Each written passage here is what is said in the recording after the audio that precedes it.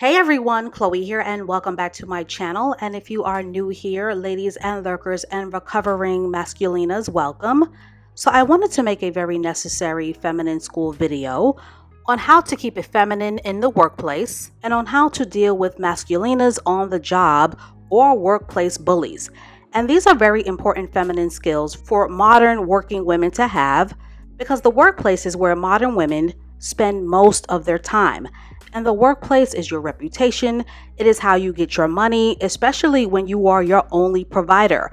And in many respects, it is your creativity and your hard work. And you cannot allow anyone to sabotage your workplace happiness or your workplace potential by being naive and unprepared, especially when it comes to dealing with unpleasant personalities or non-team players or condescending colleagues or triggered, envious, and jealous co-workers, which all of us will or have experienced in the workplace. So learning how to develop your assertive feminine communication skills is not only about creating healthy boundaries, but it is also about better navigating what are often very uncomfortable situations and circumstances, especially when a woman has decided to put herself on a feminine journey of soft feminine power and soft energy and becoming more ladylike.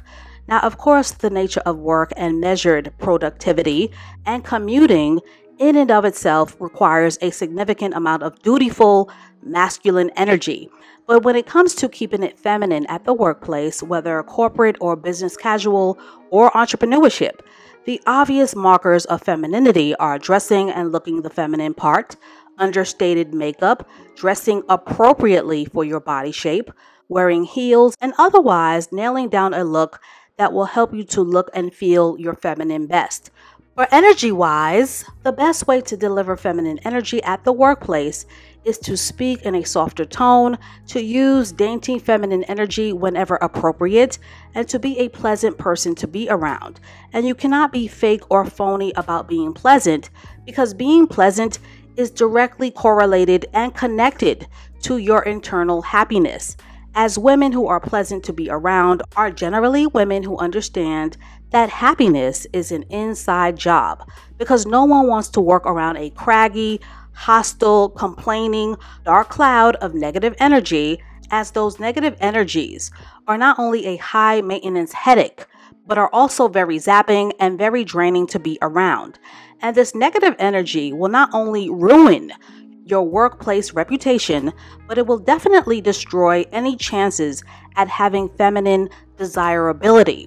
So to my workplace ladies, if you are internally unhappy and miserable, get help, get a therapist, and join a gym, because an unhappy woman is an unpleasant colleague to be around, and you don't want to be that woman who is constantly shooting herself in the foot.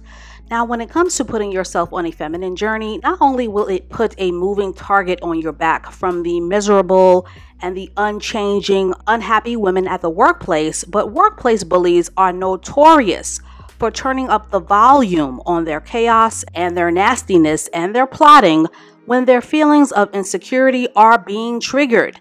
And a feminine woman will always trigger a bona fide workplace masculina, which is why a feminine woman will always need to understand the power of having assertive, healthy boundaries, as boundaries are crucial and critical not only to your peace and your well-being, but also to your mental health. But the problem with boundaries is that most women will have weak ones, because women, for the most part, are conditioned and socialized to be people pleasers, especially if their personality is very timid and passive and introverted, as those are the personalities that are generally fearful of standing up for themselves. And they are very fearful of drawing lines in the sand and creating lines of demarcation.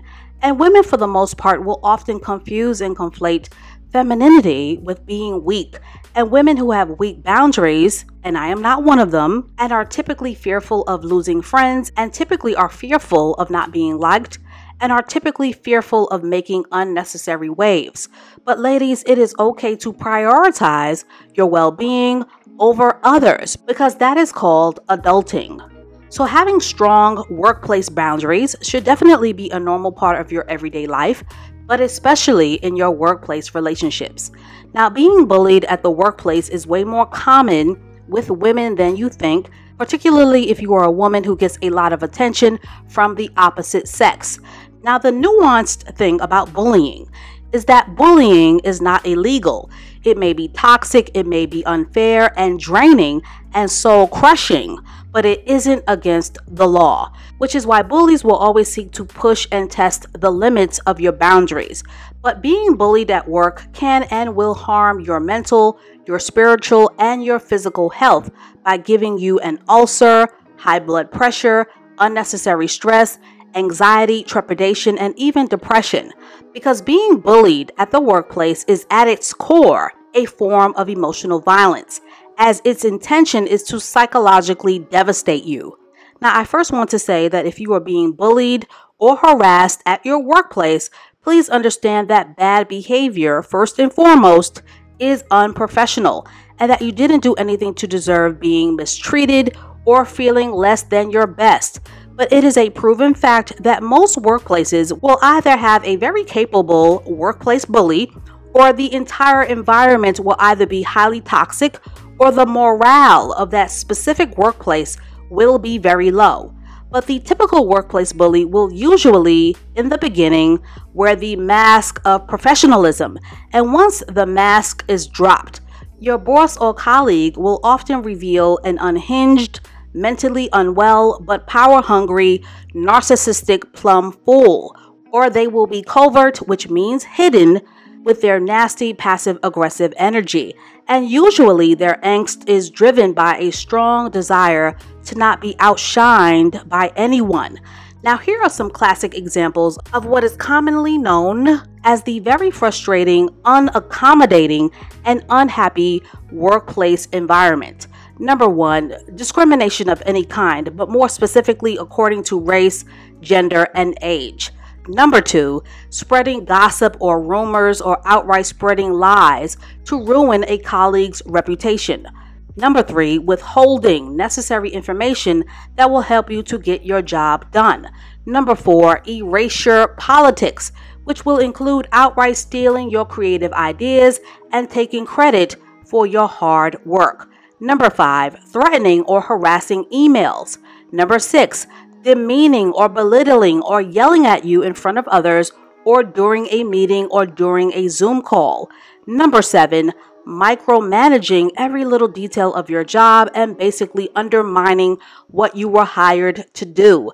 And number eight, gaslighting, which is a tactic that will often be used to undermine your work performance by denying your reality. But masculinas or workplace bullies will often feel entitled to harass you with passive-aggressive behavior. They will feel entitled to outright bully you and to push you around.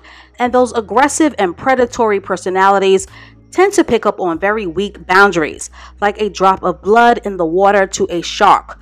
Now, as a disclaimer, this video is not a one-size-fits-all problem solver.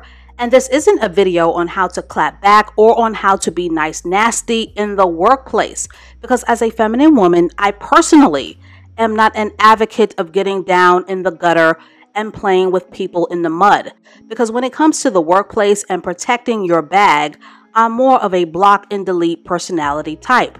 Now, the art of nice nasty or clapping back might temporarily soothe your ego in the workplace, but ultimately the art of nice nasty tends to backfire, as it tends to charge up very difficult personalities on an even deeper and more vexing level, where it will often become a never-ending competitive game of back and forth that will seek to drain you and to suck the life out of you.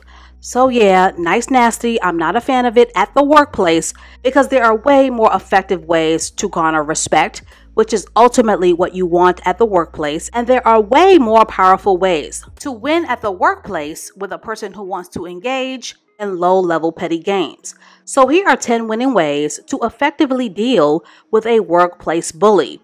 Number 10, always use networking as your offense. A working woman should never be complacent when it comes to networking, because networking is how a working woman creates workplace opportunities for herself. So your job, ladies, is to keep your resume updated so that you can have access to the job openings that aren't available to the public. Job postings that are available to the public or job opportunities where tons of people have recently left that particular company are usually workplaces that are rife with dysfunction, toxic staff, and energetically will be filled with very low morale and lots of bullies that will often ruin workplace culture. So always network to improve your chances of getting an inside track, ladies, as those are the jobs that will typically have a healthier work environment. Number 9, know your human resources officer by name and be as pleasant as possible with them, as they will be your point of contact when you are reporting harassment. Number 8, always document your harassment.